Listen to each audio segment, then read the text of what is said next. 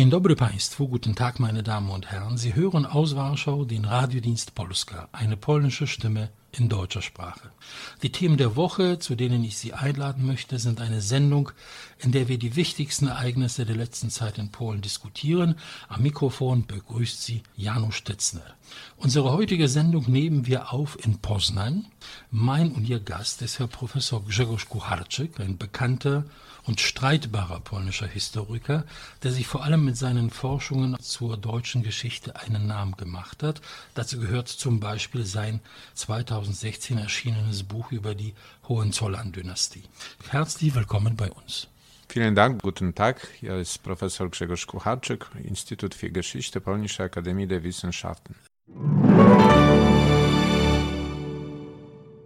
Dieses Gespräch wollen wir aus aktuellem Anlass dem Protestantismus in Polen widmen. Der 500. Jahrestag der Reformation wurde im katholischen Polen sehr wohl bemerkt und begangen.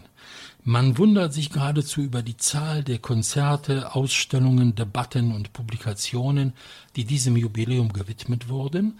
Die polnische Post hat dieses Jubiläum sogar mit einer Sonderbriefmarke gewürdigt. Unter den Büchern, die in den letzten Monaten zum Thema Reformation in Polen erschienen sind, hat ihre Veröffentlichung mit dem Titel Kryzys i Destrukcja, Szkice o protestanckiej Reformacji, zu Deutsch Krise und Zerstörung, Skizzen zur protestantischen Reformation, viel Aufmerksamkeit, Lob, aber auch einigen Widerspruch erfahren. In Ihrem Buch geben Sie sich eindeutig als ein Kritiker der Reformation zu erkennen. Warum gibt es Ihrer Meinung nach 500 Jahre nachdem Martin Luther seine 95 Thesen am Hauptportal der Schlosskirche in Wittenberg angeschlagen hat, nichts zu feiern? Der Hauptgrund dafür ist, dass es um eine völlige Zerstörung der katholischen Kirche in protestantischer Reformation ging. Martin Luther wollte nicht die Kirche erneuern, sondern die katholische Kirche zerstören. Er lehnte die Kirche als solche, als Prinzip ab. Und das ist der Hauptgrund.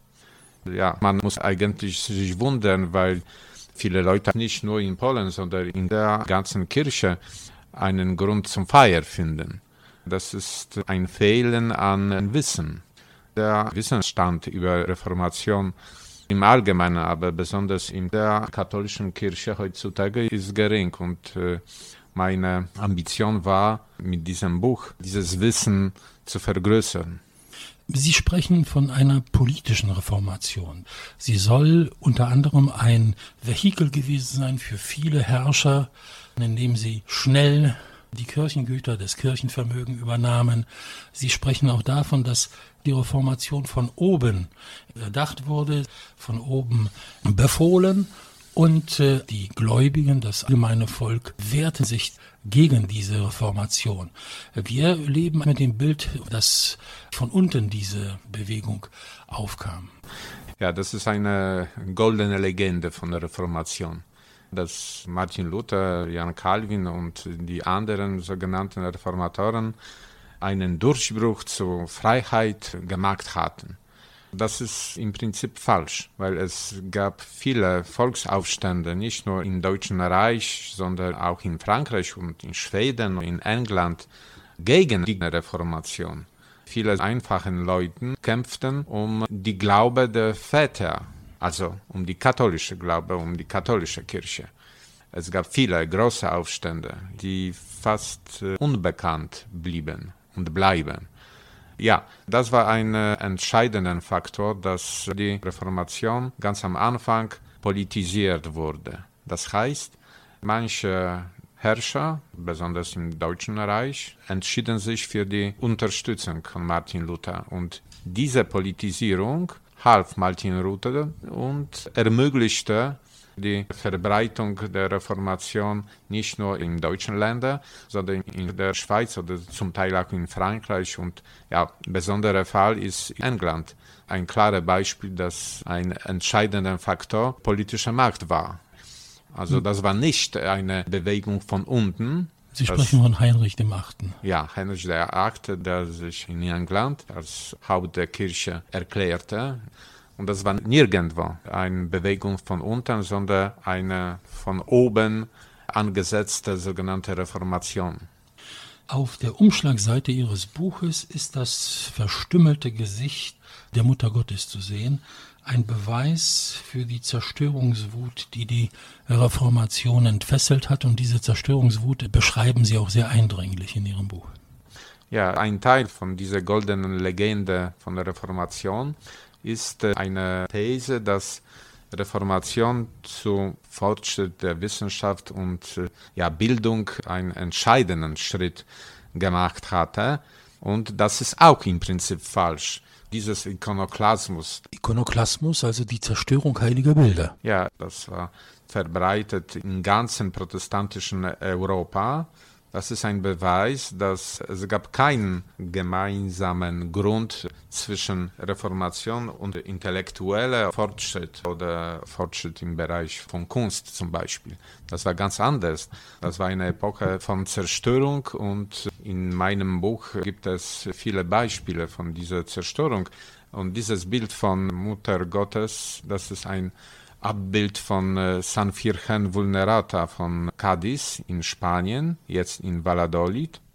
Also gemeint ist die Figur der verwundeten Jungfrau. Ja, diese Figur wurde zu Ende des 16. Jahrhunderts von englischen Protestanten zerstört. Die Reformation hat im polnisch-litauischen Staat um das Jahr 1570 erhebliche Fortschritte verzeichnet. Besonders viele Lutheraner und Calvinisten gab es nicht nur in den vom deutschen Bürgertum dominierten Städten im Norden und Westen Polens, sondern auch in der Gegend von Lublin und in der Gegend von Wilna gab es besondere Merkmale des polnischen Protestantismus. Ein besonderes Merkmal war, dass es fehlte an Unterstützung von politischer Macht. Das heißt, die Reformation kam in Polen von unten.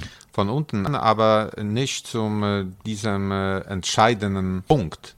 Also zum Beispiel der polnische König Zygmunt August wollte nicht als Haupt der polnischen Kirche regieren. Und er sagte zur Delegation von Protestanten: Ich will nicht ein Herrscher über eure Gewissen sein. Das heißt, ich will nicht, wie zum Beispiel König von England, Haupt der Kirche sein.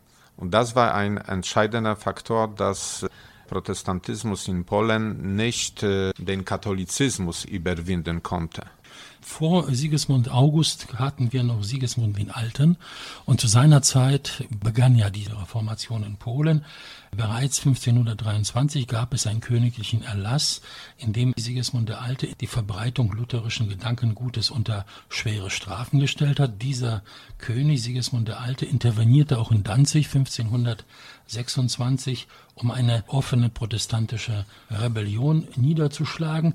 Und gleichzeitig derselbe König, der sich der Verbreitung des Protestantismus so widersetzte, hat im Jahr zuvor, also im April 1525, die Umwandlung des Ordensstaates, des Deutschen Ordens, in einen weltlichen und zugleich den ersten protestantischen Staat der Welt gebilligt, sich als Schutzherr dieses Staates etabliert. Es war ja ein polnisches Lehen, diesen Staat unter seinen Schutz gestellt.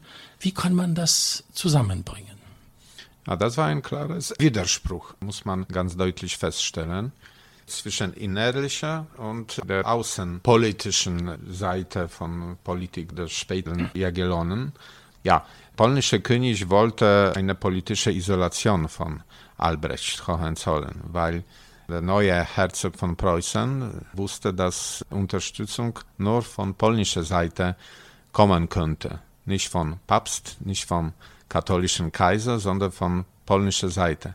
Das war eine politische Kalkulation hinter dieser Zulassung. Ja, aber jetzt wissen wir, das war nicht eine gute Strategie. Denn dieser Staat machte sich zunehmend selbstständig, wurde immer mächtiger, entwickelte sich zu dem mächtigen Preußen und letztendlich war es eine der Teilungsmächte Polens. Ja, ja. Und 50 Jahre später gab es ein wichtiges Ereignis, das mit der Reformation in Polen zusammenhängt, und zwar im Januar 1573 während der Sitzung des polnischen Parlaments, des Sejm und Senat, wurde eine sogenannte Warschauer Konföderation verabschiedet. Ein Akt der religiösen Toleranz in dieser polnischen Adelsrepublik, unvergleichbar mit allem, was wir bisher kannten, denn der Augsburger Frieden 1555 sprach von den Katholiken und von den Lutheranern. Der Westfälische Frieden, Lutheraner, Protestanten und Katholiken. Während in dieser Warschauer Konföderation wurden alle Ströme des Protestantismus zugelassen, bis zu den Sekten, die in Holland oder in Deutschland schwer verfolgt wurden von ihren protestantischen Glaubensbrüdern. Sie alle durften hier in Polen sich frei entwickeln. Es gab deswegen auch keine religiösen Kriege in Polen dieser Zeit, die Westeuropa so furchtbar vernichtet haben. Ja, zuerst muss man wissen, dass die sogenannte Warschauer Konföderation ein Akt von politischer Vernunft war, weil die wurde gerade zur Zeit der großen religiösen Kriege im Westen Europas verabschiedet. Und in Polen sicherte sie religiösen Frieden. Die Konföderation, das war eine Ausnahme, weil der ganze europäische Kontext zur damaligen Zeit war ganz schrecklich. Die religiösen Kriege in Frankreich, in Deutschland, zum Teil auch in England, in Skandinavien. Und in dieser Gegend war die Adelsrepublik eine Ausnahme im positiven Sinn. Und dessen rühmen wir uns auch, und das ist auch etwas, was kaum bekannt ist. Ja, das war eine große wirkliche Toleranz, aber die Herrscher zum Beispiel könnte nur Katholiken sein. Also die Toleranz bedeutete damals nicht eine Affirmation. Muss man auch in Erinnerung bringen. Das heißt hinnehmen, aber nicht akzeptieren. Ja, in unserer Zeit gibt es viele Probleme mit dieser Unterscheidung. Also Toleranz bedeutet nicht Affirmation oder Akzeptanz. Die Hinnahme, ja, wir unterscheiden uns, aber friedlich. Die polnische Reformation, so hat man den Eindruck, glich einem Strohfeuer. Sie entwickelte sich sehr schnell. Ende des 16. Jahrhunderts, 1573, der Höhepunkt dieser Warschauer Konföderation, die notwendig wurde, um die vielen Lutheraner, Protestanten, Calvinisten und so weiter in Polen einzugliedern. Aber schon 50 Jahre später begann der Niedergang des polnischen Protestantismus. Eigentlich verschwand er fast spurlos aus dem polnischen Gemeinwesen. Wie kann man das erklären?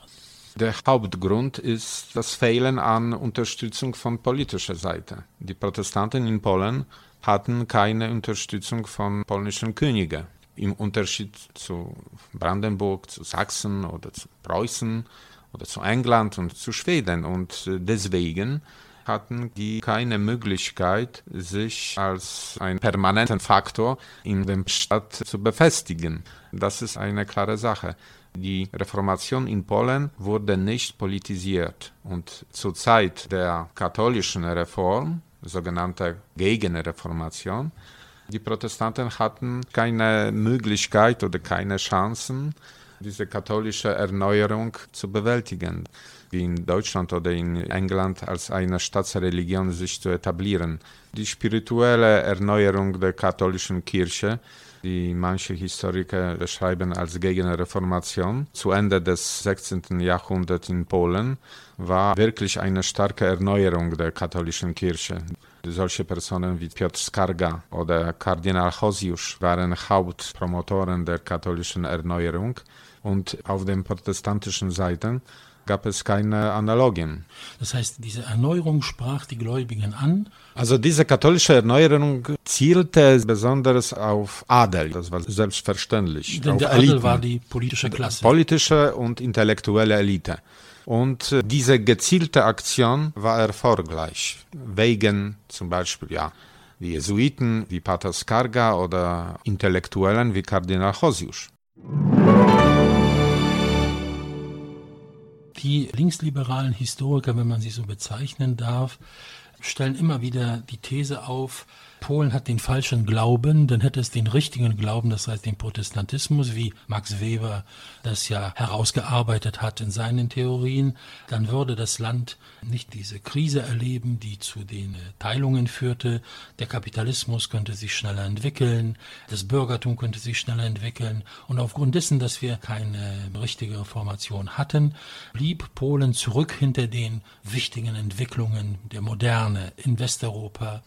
Zur Zeit, als Max Weber seine berühmte Schrift über diesen Zusammenhang zwischen Protestantismus und Kapitalismus schrieb, die entwickelsten Provinzen des Deutschen Reiches waren die westlichen, also Westfalen, Rheinland und Oberschlesien, wenn es um industrielle Revolution ging.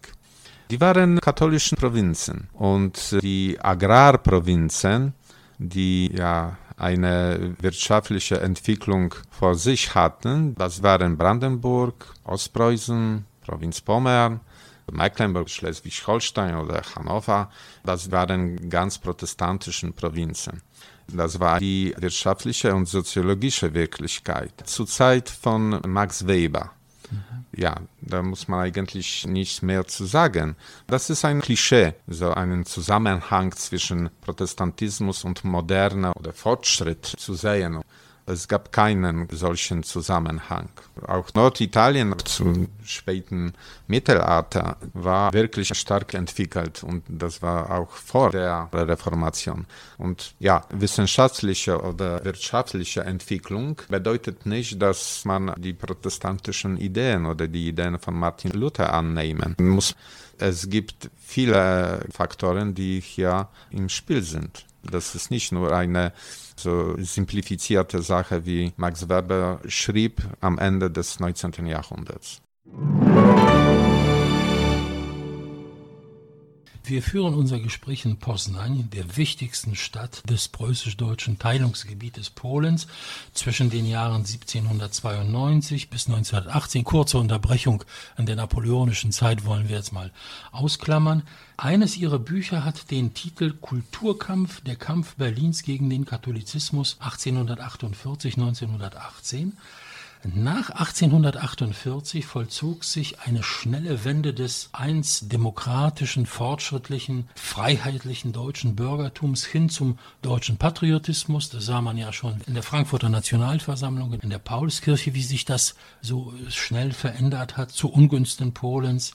Diese Hinwendung zum Patriotismus, später zum Nationalismus, teilweise auch zum Chauvinismus, machte sich in diesem Teilungsgebiet Polens immer mehr bemerkbar. Von einer Zeit des Fürstentums Poznań 1815, wo es noch eine gewisse Autonomie gab, hier hin zur Verdrängung der polnischen Sprache aus allen Gebieten und dem Breszener Kinderstreik um 1900, als auch noch der Religionsunterricht auf Polnisch beseitigt werden sollte. Ein Höhepunkt erreichten diese Repressalien zu Zeiten Bismarcks. Hat der deutsche Protestantismus hier eine Rolle gespielt? Ja, eine ganz entscheidende Rolle, weil in Mitte des 19. Jahrhunderts gab es eine intellektuelle und später auch politische Zusammenarbeit zwischen Protestantismus, Liberalismus und Nationalismus in Deutschland oder in Preußen. Zum Beispiel die Debatte über die deutsche Kultur in den 50er und 60er Jahren des 19. Jahrhunderts engagierte nicht nur Liberalen im politischen Sinn Kreisen, sondern auch protestantischen Milieu, die Kirchen und die protestantischen Zeitschriften. Das Ergebnis war, sowohl auf liberalen als auch auf protestantischen Seite, dass Katholizismus ist nicht nur mit Deutschland, sondern mit dem Deutschtum nicht vereinbar. Und dann in 70er und 80er Jahren des 19. Jahrhunderts und auch zu Ende des 19. Jahrhunderts gab es im preußischen Teilungsgebiet Polens dieser wirkliche politische Kulturkampf. Aber der Grund wurde früher vorbereitet. In Polen dominiert bis heute eine Meinung, Protestantismus ist eine deutsche Religion, aber die Protestanten in Polen haben einen großen Beitrag zur Entwicklung des Landes geleistet, aber auch ihre Verbundenheit mit Polen gezeigt. Juliusz Bursche, der Landesbischof der polnischen augsburgischen Kirche vor dem Zweiten Weltkrieg 1939, ist ein Beispiel dafür. Ein Mann, der eisern zu Polen stand, obwohl er deutscher Abstammung war. Er wurde von den Nazis ermordet. Sein einziger Sohn Stefan war auch. Etwa 30% der polnischen protestantischen Pfarrer wurden während des Zweiten Weltkrieges von den Nazis umgebracht. Es gibt also auch diesen Aspekt, wir sollten ihn nicht auslassen. Was ich hier über Protestantismus als Idee sage, das bedeutet nicht Kritik an einzelne Personen. Und die Personen, die Sie hier als Beispiel vorgeführt haben, das sind die polnischen Patrioten und die ehrlichen Leute. Und das ist eine Analogie wie zu polnischen Muslimen, Tataren. Also wir sind kritisch gegen Islam. Und das bedeutet nicht, dass wir leugnen Patriotismus von polnischen Tataren, die Offiziere und Soldaten in der polnischen Armee waren und kämpften für das polnische Vaterland, wie zum Beispiel auch viele Protestanten 1939 in der polnischen Armee kämpften. Das ist ganz selbstverständlich. Also unter Protestanten waren viele Patrioten. Aber andererseits auch viele deutsche Protestanten gaben wirkliche und hilfreiche Unterstützung für die deutsche Besatzungsmacht nach Fall Polens im September 1939. Das ist auch eine Wirklichkeit. Die Hochburg des polnischen Protestantismus heute ist das Śląsk-Cieszyńskie, das Teschener Schlesien, ein Gebiet am Olzafluss um die Stadt Cieszyn. Teschen, die ist geteilt durch diesen Olzafluss, der südliche Teil in Tschechien, der nördliche in Polen. Und dort in den 3 Landkreisen ringsherum sind die polnischen Protestanten in der Mehrheit. Woher kommt das? Im 19. Jahrhundert gab es Enklaven von polnischen Protestanten, zum Beispiel Śląsk-Cieszyńskie oder südliche Regionen von Großpolen, von Wielkopolska, Ostrzeszów zum Beispiel. Das waren Ausnahmen, weil gerade im 19. Jahrhundert eine Symbiose zwischen Polen und Katholizismus sich herausbildete. Und das war nicht eine Ideologie, sondern Wirklichkeit. Und eigentlich nur unter preußischer Herrschaft hatten die deutschen Protestanten in Großpolen zum Beispiel wirkliche Möglichkeit, sich zu entwickeln als eine Minderheit mit Unterstützung von politischer Macht. Das war nur zur Zeit der Teilungen. Und diese Enklaven, zum Beispiel diese polnischen Protestanten im Süden von Großpolen, wurden mit Misstrauen von der preußischen Regierung gehandelt und als potenzielle Feinde auch gesehen. Die Lage der evangelisch-augsburgischen Kirche in der kommunistischen Zeit war nicht einfach. Sie war eine Minderheitskirche, wie auch einige andere, und sie wurde gerne verwendet von den Kommunisten zum Kampf gegen die katholische Kirche. Es gab ja einen polnischen ökumenischen Rat zur kommunistischen Zeit. Das war die Zusammenarbeit der protestantischen Kirchen in Polen und der orthodoxen Kirche. Dieser polnische ökumenische Rat war immer dabei, wenn es ging, irgendwelche Friedensinitiativen der Sowjetunion zu unterstützen. Er war dabei, als es darum ging, die Ausrufung des Kriegsrechts in Polen 1981 zu unterstützen. Dieser polnische ökumenische Rat war Mitglied in dieser patriotischen Erneuerungsbewegung, so einer fassadenhaften Organisation der nationalen Zusammenarbeit, die General Jaruzelski ins Leben rief. Dieses passierte an einer Zeit, wo die katholische Kirche in Polen schwer verfolgt wurde. Der Tod von Pfarrer Prof. ist ein Beispiel nur. Und der polnische ökumenische Rat sitzt in diesem patriotischen kommunistischen Bewegung und heißt die Einführung des Kriegsrechts willkommen. Spielt das heute noch eine Rolle bei der Ökumene, bei der Begegnung zwischen der katholischen Kirche und der augsburgischen Kirche in Polen? Ich vermute, dass diese Geschichte ist lang vergessen. Aber andererseits, als Historiker, muss ich feststellen, dass ein Erforschen von dieser Geschichte vor uns liegt. Zum Beispiel die Rolle der sogenannten geheimen Mitarbeiter von politischen Geheimpolizei in sogenannter Volksrepublik Polen. Das ist eine große wissenschaftliche Aufgabe für Historiker in Polen. Im Rahmen der protestantischen Öffentlichkeit in Polen gibt es eine widerstrebende Aufarbeitung dieses Kapitels. Erinnern wir an den protestantischen Bischof Janusz Tycner, der überführt wurde, 20 Jahre lang ein formeller Mitarbeiter des Staatssicherheitsdienstes gewesen zu sein, Geld entgegengenommen zu haben. Es war sehr schwer, ihn als den Landesbischof abzusetzen, 2006, 2007. Diese Aufarbeitung findet nicht oder kaum statt.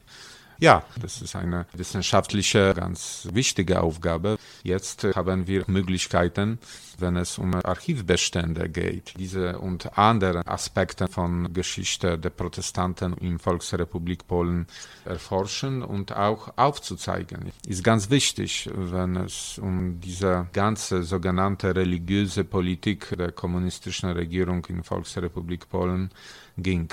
Zum Beispiel die sogenannte Ökumenismuspropaganda.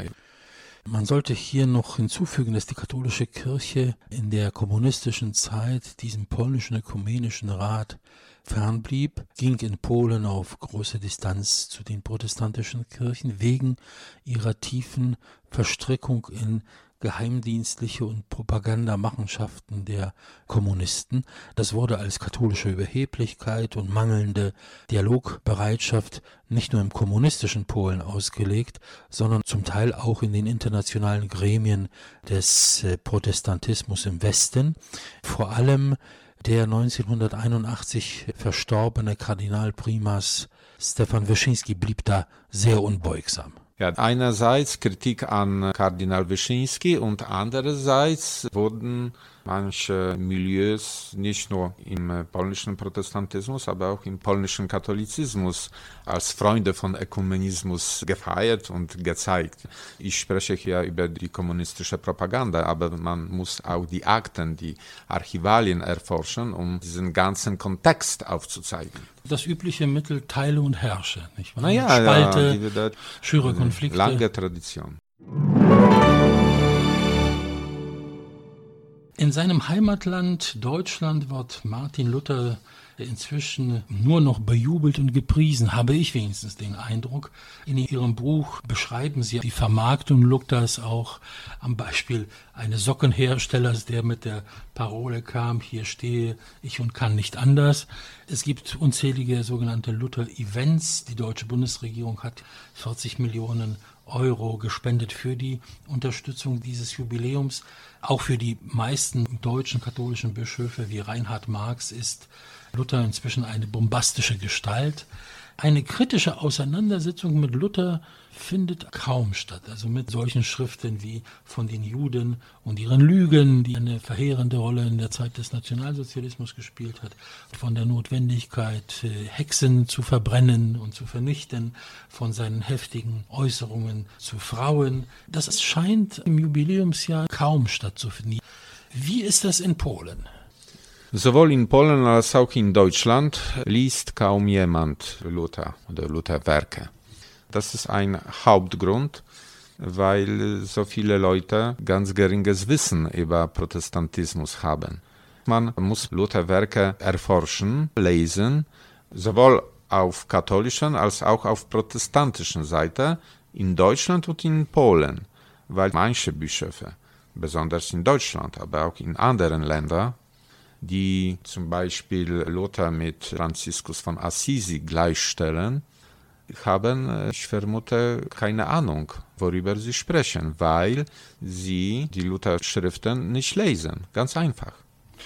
Meine Damen und Herren, das war unsere Sendung zum Protestantismus in Polen. Vieles haben wir nicht angesprochen, nur einige Schlaglichter Ihnen heute geben können auf die Problematik, die man auf jeden Fall noch viel, viel breiter besprechen könnte. Mein und Ihr Gast war heute Herr Professor Grzegorz Kucharczyk. Wir haben diese Sendung in Poznań aufgenommen, in seinem Büro. Herr Professor Kucharczyk, ganz herzlichen Dank für Ihre sehr aufschlussreichen Erklärungen. Sehr angenehm, vielen Dank. Ihre Briefe und E-Mails, meine Damen und Herren, sei es mit Lob, Kritik oder Anregungen, sind uns stets willkommen. Janusz Tycner und der Radiodienst Polska verabschieden sich an dieser Stelle. Bis zum nächsten Mal aus Warschau. Auf Wiederhören, do usłyszenia. Do usłyszenia.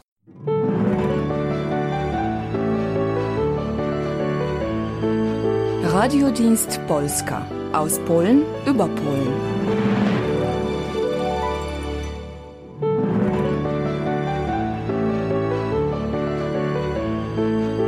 Radiodienst Polska. Aus Polen über Polen.